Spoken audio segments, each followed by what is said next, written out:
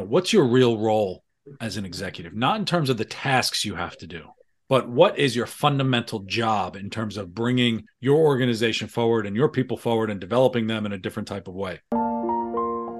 Welcome back to the Speaking and Communicating podcast. I'm your host, Roberta. If you are looking to improve your communication skills, both professionally and personally, this is the podcast you should be tuning into. And by the end of this episode, please log on to iTunes and Spotify and leave us a rating and a review. Let's get communicating.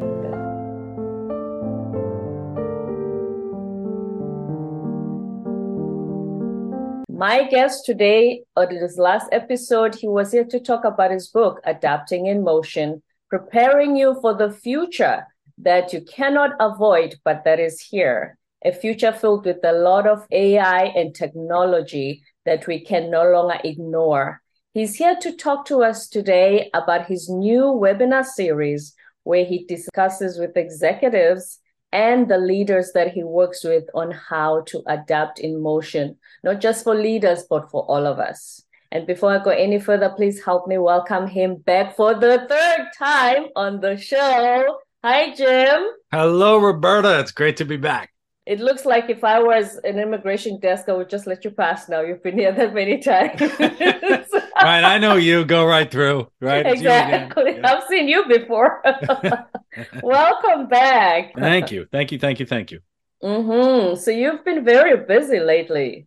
Very busy in a good way. The fun part of being an entrepreneur and having your own business is that there are no rules and you get to just kind of do whatever it is that you want. And so I'm kind of taking that to heart. And it's paying off. It's paying dividends. And so we've got the new series that I launched. I'm tired of the webinars that we see. Everybody's got a webinar. It doesn't really mean anything. Nobody tunes in. So I was talking to my team about my frustration with all the noise that comes out, and it's not very good. And so we said, all right, let's make not a webinar. Let's create an event. And so now it's called Not a Webinar, Candid Executive Insights. And it's going to be a series of 8 executive interviews handpicked by me, executives I know who are really, really good at preparing for change, getting their organizations ready for whatever change is coming, and have really strong opinions and really good insights that are particularly relevant. And that was the big one for me. I wanted something relevant, not just the typical corporate talking points and nonsense that comes out, talking in theory and all this stuff. They talk about real, impactful things that we can do to make sure that we're all prepared. Here's the first thing I noticed when I was researching you the first time that you were going to be on the podcast. When I watched your YouTube videos, you tend to be not having the usual, this is the way everybody thinks type of mode. You always have your own unique perspective on things. How is it that you don't follow the mold? Because especially since the pandemic, everybody's just copy, let me just do what everybody's doing. How is it that you are able to just step out of that and create your own trajectory? It's a great question, and thank you for that. In the first couple of years in running my business, I'd gone away and reflected and was thinking about my year and planning and all that stuff. And I had this kind of realization that I needed to unlearn almost everything that I had learned in corporate because it was really limiting what I could do in my business. I want to do this. Well, I can't really do that. What would legal and compliance say and all that? But I don't have legal and compliance anymore. So I can actually take the gloves off. And when I sit and I think about my time in corporate, and I used to write the corporate talking points, that was my job. I was always incredibly frustrated with, and we've all done it as we sit at work and you hear the executives get up and they say, rah, rah, and here we go. And everything's going to be great. We roll our eyes and we go back and say, what does it really mean? Everything is so sanitized that it's not actually helpful. And so now I work with people in organizations. It's the same feedback everywhere I go. It's the same thing. Oh, here comes another coach. It's not going to change. Here comes another consultant. They're going to give advice. It's not going to change. And I just got tired of that. And so why don't we kind of take the gloves off and actually say what people are thinking? If you want to be relevant, you want to develop your people. Yes, there is a corporate aspect and the corporation needs to come up with their philosophy and their vision and all of that. But there is a personal accountability that people tend to ignore, and they don't want to have those difficult, hard conversations. And so let's just talk about what's actually relevant and real and is going to have real tangible impact. Even though there are executive coaches not many leaders are prepared or have the capability of having difficult conversations. Right. And most of the advice we get is theory based, right? We hear a lot of coaches and they'll just say, well, if you just do this, be a good listener, be empathic and do, whatever. It doesn't mean anything. And a lot of the companies I go into, they say we're firing all our coaches. They're making zero impact. There's no measurable impact whatsoever. And when I go back to the webinar and thinking about what am I actually going to put out? I mean, I don't really put out much on social media or anything. I mean, I put out the podcast and everything, but I won't do it unless I have something to say. A lot of people were taught, these entrepreneurs and these businesses, you have to put out content. You have to put out content a lot, 5 times a day, and put all this stuff. And it's just noise. And you just scroll through it. Nobody's paying attention and they're just kind of filtering it through. And there's no real relevance to it. And so I decided a long time ago, I've tried that whole thing where I'm just putting out stuff just to do it. And I'm like, this is stupid. This is just an absolute waste of my time. And it's a waste of everybody else's time. So I don't create anything or put anything out unless I actually have something to say. And you see the relevance of it and the potential impact it could have.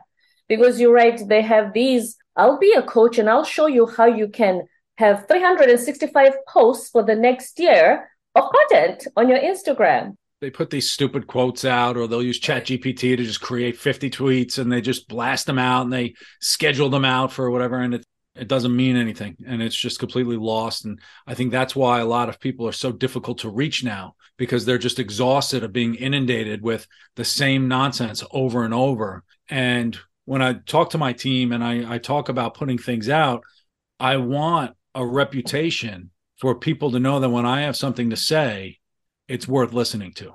And it's not just going to be noise. And I'm not going to say, hey, be yourself today and look in the mirror and hug yourself and, whatever. You're great. Remind yourself that you're great.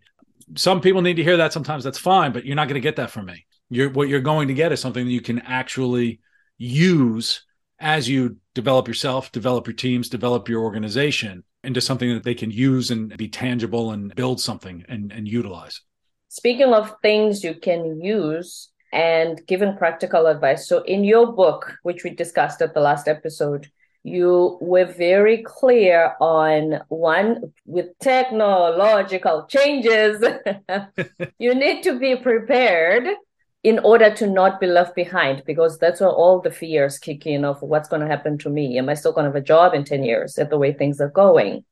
Would you like to elaborate on that more?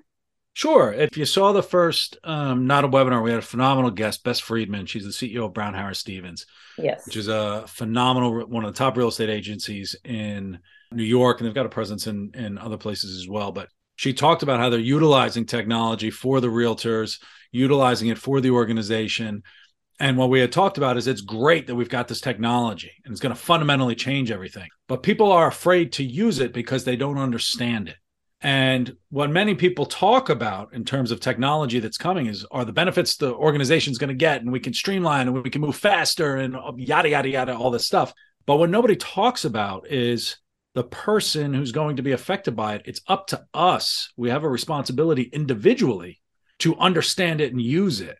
And nobody talks about that. When I come into an organization, we're talking about all this technology that's coming in, and that's great. And how do we develop our employees? In my little crystal ball, you will be left behind if you don't understand blockchain. You will be left behind if you don't understand how to use AI.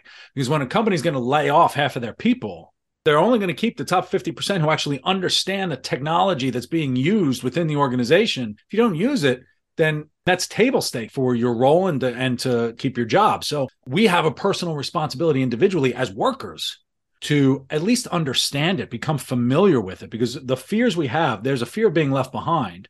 But there are other fears too, a fear of what does this mean for me if I actually understand it and figure it out? Is this going to create more work for me because I'm going to realize that my job's irrelevant? I'm going to have to make a pivot. We don't know what's behind door number 3 until we open door number 3. But if you're just a passive observer and somebody opens door number 3 for you, you're not going to gain entry. And so we almost have to push ourselves towards that door to say, how do I get in there? What do I need to learn so that I can make myself relevant in the coming years? Get to know the basics. You can, go to YouTube, how to use ChatGPT. What is that? Basics on how to use it, to not be so clueless about anything. I don't think we have that luxury anymore. No, we don't. And it's moving so quickly. I mean, ChatGPT from just a couple months ago is a completely different animal now in terms of integrations they have, and it's becoming a platform, and there's all kinds of different things. And it's moving so fast. I mean, I don't know anybody who could keep up. Like, it's just going so incredibly. But unless you toy with it, just toy with it, understand what's possible, create your weekly meal plan or something, just something simple to see how it comes out, and then start challenging it and say, well, what else can I do with this? And it's actually fun. It's almost a new toy that you get to use. But if you don't understand, it's a whole new way of thinking in terms of thinking in parameters and giving instruction. And that's a new skill set that we have to develop. It's more of, if I need something quickly that can take care of this mindless work, processes that could get rid of it so I could do creative thinking, so I can challenge the business, so I can create more business within whatever company it is that I work. You could be an accountant. You could create more work. That's going to be really valuable to the business, but you have to understand how to use the technology to allow you to do that. Speaking of Bess Friedman, when I was watching your interview, the one thing she said was because she's in real estate, people still want to buy from people because of the industry she's in, not from technology. They want to feel the house. They want to have a feeling of seeing themselves there. But then also mentioning ChatGPT, she said her son did his assignment there for college. So is that a downside to it? Does that mean college admissions, if they ask for essays on you, on why you should go to Berkeley, you're going to ask ChatGPT? Most people do.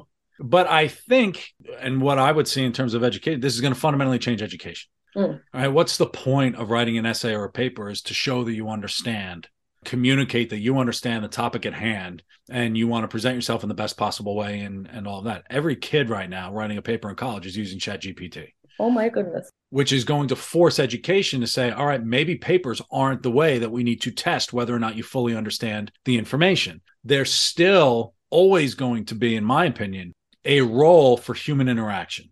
And so while ChatGPT or AI or whatever you use, Bard, I think is the Google one, as you use that, it's going to be supplemental to the pure human condition. What makes you uniquely human? And how do you use that as one component in whatever it is that you're building or looking to do?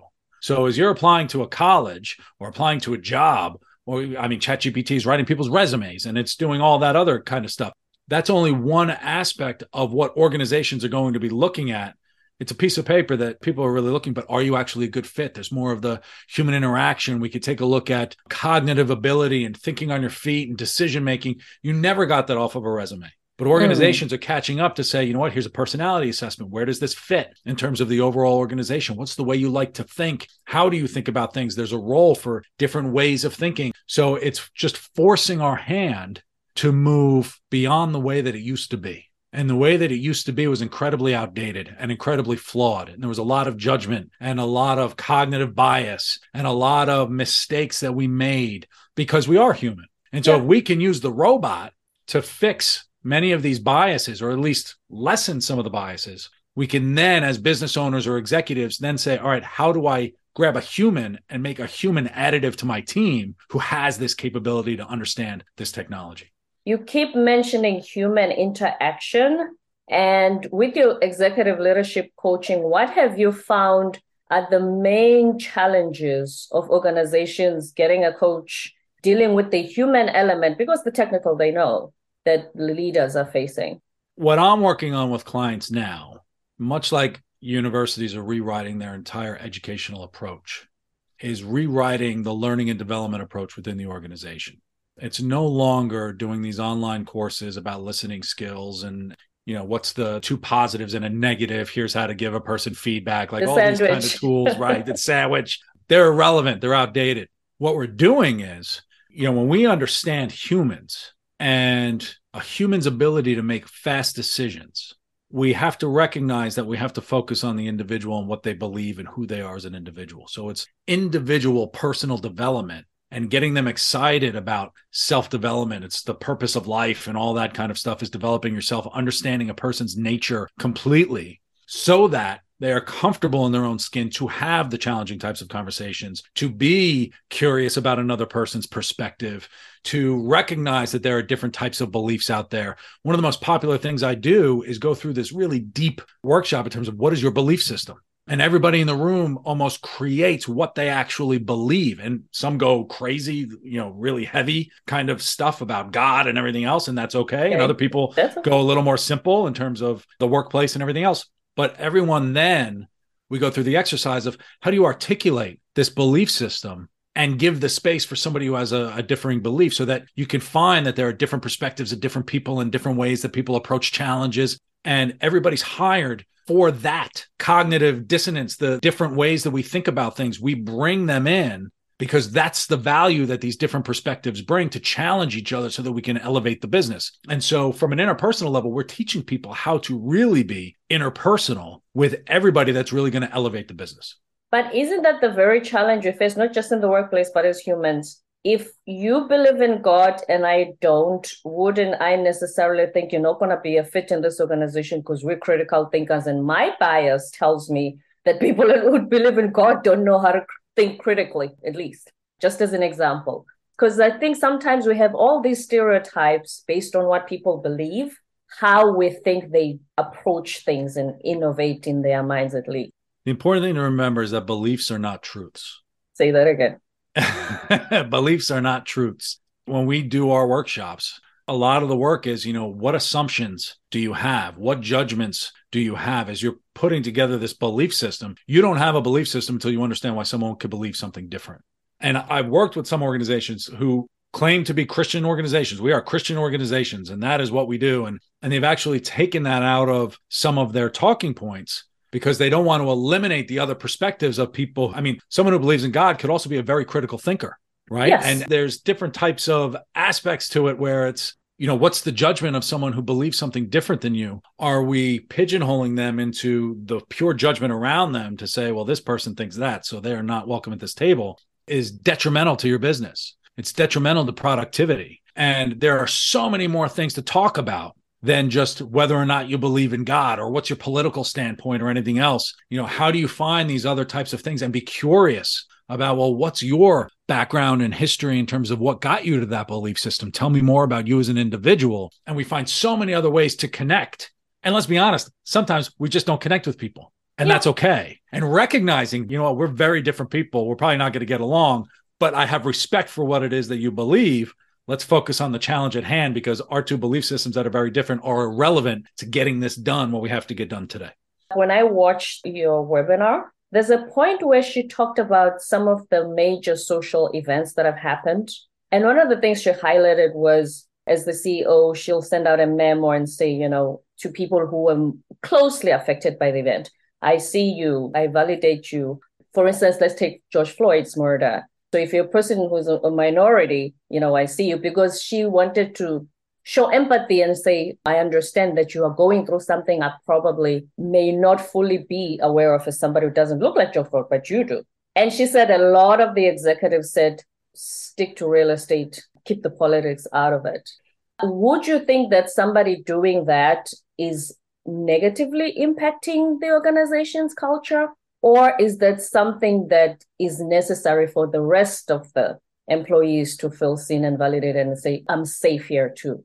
I wouldn't say it negatively or positively affects culture. I would say that culture can be whatever it is you want as an executive. So you have a culture, it's what manifests out of the people in the organization and everything else. Or I know a lot of the research is out there that creating a psychologically safe environment within the workplace where people are able to talk about their challenges without fear of repercussion, they could say, this is my perspective and people are welcome, are incredibly better off than organizations that don't encourage that type of discussion. What I think is very important, and I think the point that Bess was making, is that we have, based on the judgments and assumptions that we make before, I'm a white guy. 10 years ago, if you said some people don't feel seen in the organization, I would have said, what are you talking about? But right, because I feel seen, right? That's it. Right. And I'm a white guy, kind of, that's how businesses are made. So it's incredibly valuable and valid to say that I see you as a human being. And I recognize that your perspective on this may be different than mine. And I'm here to support for whatever it is that you need. There are people who watched the George Floyd murder and were perfectly nonplussed. And they said, wow, that's terrible. And they moved on. I don't know how they did it, but they did it. And there are people very quick with their talking points in terms of that was inappropriate and yada, yada, but nothing changed. But a lot of organizations really didn't go the full step to say people are hurting right now. and your perspective is incredibly valid.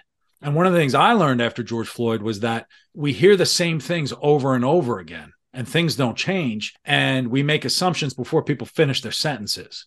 But if we were to pause and say, this person's complaining about this again, it's the same thing we've been hearing since Frederick Douglass, maybe there's some validity to what they're saying. How can what they're saying be valid? How can I see their perspective? And that was one of the, I hate to say something good coming out of tragedy, but that was something I think that people started to pay attention. I think we still have a lot more work to do, but recognizing that someone's perspective is valid is incredibly helpful to the culture of the organization beyond just that particular moment.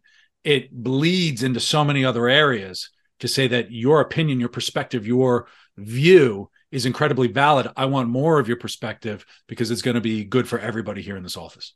I'm trying to play devil's advocate and look at the other side. If I'm a leader, I have a ton of work on my desk. Wouldn't I say, you know what? I'm sure that they're in pain and everything, but we have work to do. Can they take that at home instead of bringing it at work? What I would say to executives who say that, there is no work at home anymore.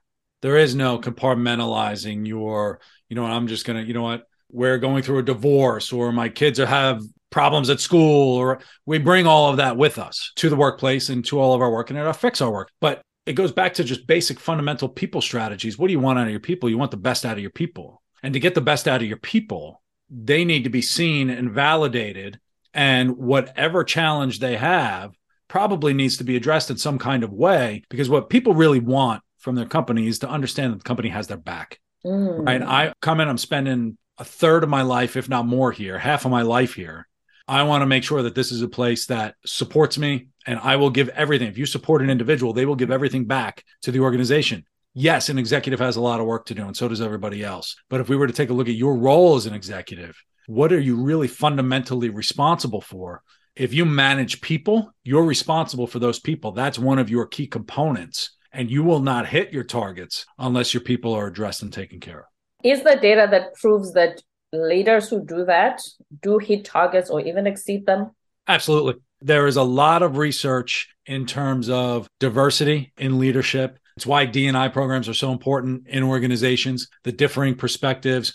If you want someone to just sit down, put their face into a book and just kind of do their work and look at their things, we have AI to do that kind of stuff. What we're looking at now is we have human beings in the organization. What makes you uniquely human? That's what brings value to the workplace. How do you create something as a human being? And in order to do that, you have to understand your nature perfectly. You have to feel comfortable with your nature perfectly. If anything at work is hindering your ability to bring your whole self to the workplace, you're not bringing the value that you actually got hired for. And so there is a significant ROI in addressing what your people need and meeting those needs from a human perspective to benefit the business and drive productivity and all of those different aspects. Speaking of getting to know your team, I had a guest recently who talks about get to know the individuals in your team. And she says one of the downsides of the talent management system is, just because I've checked that Jim can do this and he's still a work in progress in this, then I know him. Right. How is he supposed to know to step out of that in addition to the stuff on the computer to feed into HR and the rest of the organization systems? We think about our people's development as a task that needs to be done. At the end of every quarter, at the end of every year, we got to fill in all of our reviews and we type it in and it's process. And what we do in terms of developing executives is, what's your real role as an executive? Not in terms of the tasks you have to do, but what is your fundamental job in terms of bringing your organization forward and your people forward and developing them in a different type of way? Once we understand the fundamentals of managing someone, being curious about where they want to go and the advice they need and the feedback they need in terms of mentorship and coaching, we use all these words all the time. You'll realize that once a quarter for a review isn't enough. There should be an ongoing conversation where there's homework in between the discussions in terms of, all right, where do you wish to go? How can I support you? Saying, yes, you are doing this well or not doing it well. It really misses the boat in terms of what you can really get out of your people because they're being assigned work. They're not being creative in creating the work that's productive for the business. And as we rethink our people strategy, rethink why we hire people, it's not to sit in a cubicle for 8 hours a day or 10 hours a day. It's to create work and create value. You reported to me, Roberta, it's what are you doing to create value this week? And as they think about it and get used to having this and articulating their value and talking about what's possible and what they're able to do, all of a sudden it's a very different type of conversation that evolves over time. I hate those people management systems. It's almost like we have to check a box in order to do it so that we can prove to people.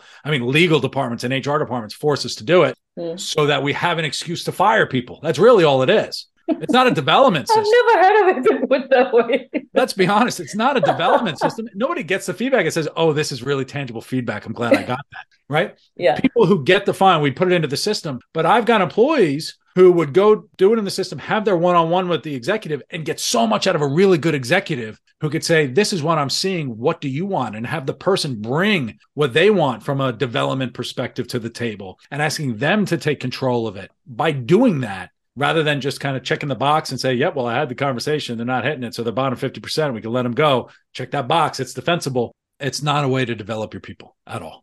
If I'm responsible for my own development, one of the things you mentioned at the webinar was mentorship. Do I get to decide that I need a mentor and when? Or should my leader say, you know what, you're doing great, but there's this one area you need to work on. I think this person in the organization, or pick a mentor who can guide you through this. Whose responsibility is that one aspect of mentorship?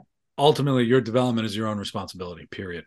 And oftentimes we look externally and we blame our boss for not giving us the feedback we need, or we blame the team for not supporting you in however you wanted to go. But to be honest, we never articulated our own expectations or desires or where we wanted to go. So if you need a mentor, or if you want a mentor or a coach or something like that, a mentor can't help you until you ask the mentor for help specific or advice in terms of where you want to go.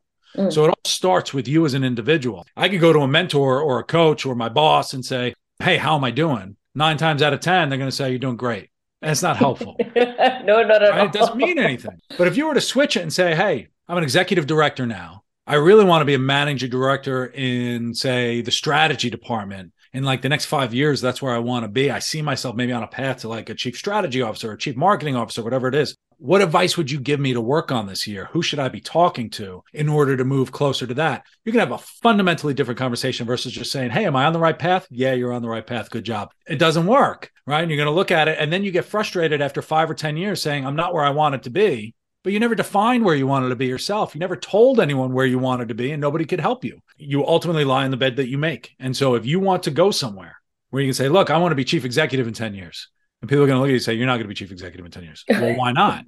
You say, well, I would expect someone else to be this and someone. So you want someone you could trust to kind of give you the real honest feedback. But if you say, this is where I want to go, then what's my step today? And people are happy to give you advice. The majority of managers don't really know how to manage people. And if you're not, the people that they have queued up in their succession plan are having conversations about succession planning. If you're sitting there waiting and say, I'm going to put my head down, I'm going to do good work, someone's going to notice it and they're going to give me a promotion, you're going to be waiting a very, very long time. So you have to dictate what your next role is going to be. But you also have to be open to the fact that you may not be ready for that next role. You may not be good enough for that next role. That's where the advice comes in. That's where the feedback comes in. That's where the mentors come in to say, look, I want this to be my next role. They would say, here's what you need to do next. This might be a big gap for you, or go meet these types of people. And who are you surrounding yourself with? Who's your social network? So you can find these different types of roles and you can say, I want that, but you have to be a learner in order to be ready to do that. But you still have to say, this is what I want. But yeah, you're ultimately responsible for where you want to go. It was my problem in corporate too. I never took a job because I wanted the job.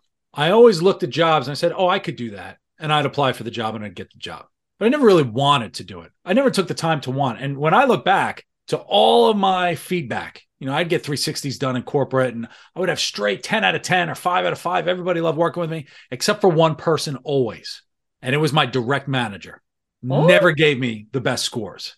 And then I found out afterwards, I'm probably hostile to authority. So I was probably doing something, subconsciously to them. But as I reflected on it, I never told my bosses where I wanted to go or what I wanted to do. I never gave them a chance to give me the feedback. I remember the president of one of my businesses looking at me and said, look, you can run any business at this company. I will make it happen. You just tell me what you want. And I said, whatever. I don't know what I want. And so he couldn't help me. He really, really tried. He said, you've got it. You can do it. I know you could do it. I didn't know how to say what I wanted. And so we have to learn how to say, this is a risk I'm willing to take. It's a difficult conversation to have with ourselves.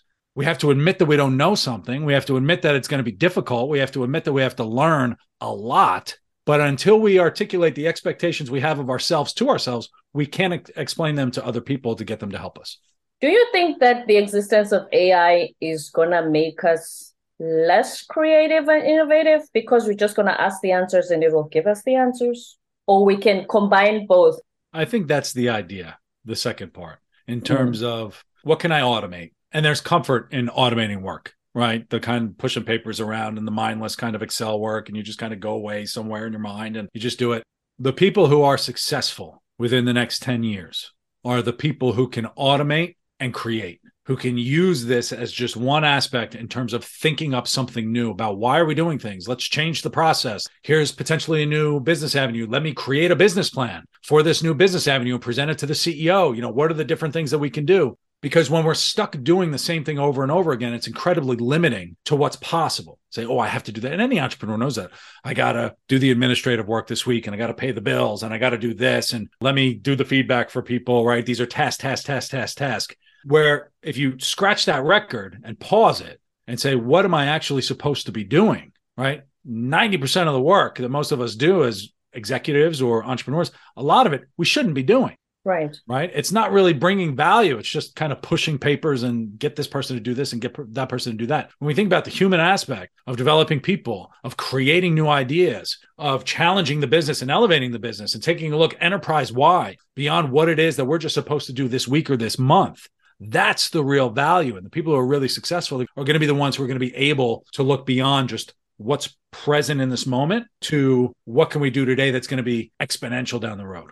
Is this a valid fear? So when ChatGPT became more popular and does all this for you, some people say, you know what? It looks like everybody's job is going to be annulled, and maybe we should bring back politicians who talk about basic universal income. What do you think of that? I would say every fear is valid because it's an emotion we feel. And so any emotion you feel automatically is valid, right? A fear is valid.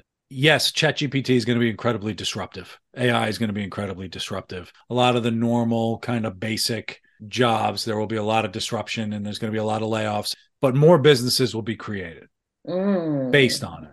It's not going to upend everything in the next 5 years. It will be disruptive primarily to white collar workers, college educated, who think they're incredibly good thinkers, but they actually don't know how to think and have a lot of these assumptions. There are going to be plenty of jobs out there for people as humans that AI just can't do and never will be able to do. And so what I would say is let's have realistic expectations in terms of what's possible and what we're able to do. And if you don't like where you think you're going to be sitting, then you better start doing some work to change your trajectory to make sure that you're going to be sitting where you want to be sitting. What else in the Not a Webinar series are you looking to share with listeners, viewers, and everybody who tunes in? My problem with Not a Webinar is that I can't announce all the executives yet. And they're really, really good. I'm so excited. Be Netflix. Wait until you do the I know. It's when you look at the roster of these 8, you're going to be like, holy cow, this is outrageous. We've got CMOs. We've got Tony-nominated playwrights. We've got chief executives. I mean, I'm hitting different aspects, everything from how to bring creativity to the office to personal branding and how do you really do that amid so much change and cultural understanding. I've got the CEO of a cultural understanding firm, which is very different than D&I, the way he talks about that and working across continents and different countries and how do you do that? So this is going to be really, really everything I do about Not a Webinar is going to be relevant. Every guest I have is an incredible guest who has good opinions, and it will not be noise. It will be something that you can actually use, and it will be helpful. That's what I'm excited about. And that's why it's only going to be 8 episodes and not a whole 100 just to feed the internet.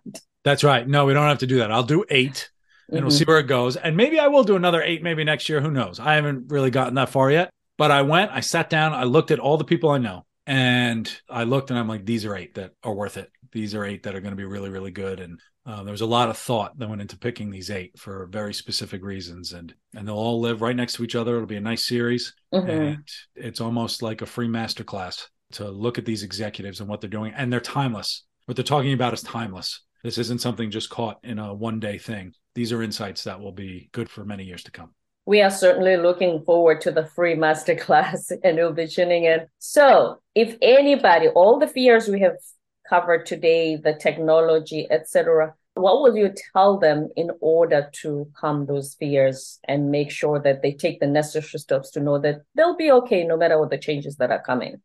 Yeah, there's a reminder that we're all adaptable. And we've been dealing with this already. I mean, if you were to think just 20 years ago, Google Maps was barely even a thing, right? So we've been using AI. We'll evolve and we'll use it and we'll adopt certain things. There's a big fear of the unknown. And the only way to address the fear of the unknown is to become familiar with it so that it's known. And we're all adaptable and we're able to do it, but we just have to take the time and the effort and the focus in order to make sure it happens. Right. Because when flying cars are here, we're the first ones who are going to be excited. That's right. I'll be in the first flying car, man. That'll be amazing. Kidding? I'm so excited. I tell everybody, I'm looking at my daughter and say, you're never going to drive a car, right? Yeah.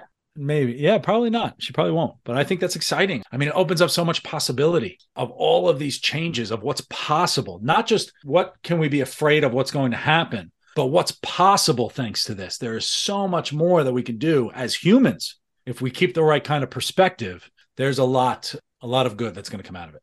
Mm-hmm. And last words of wisdom from you?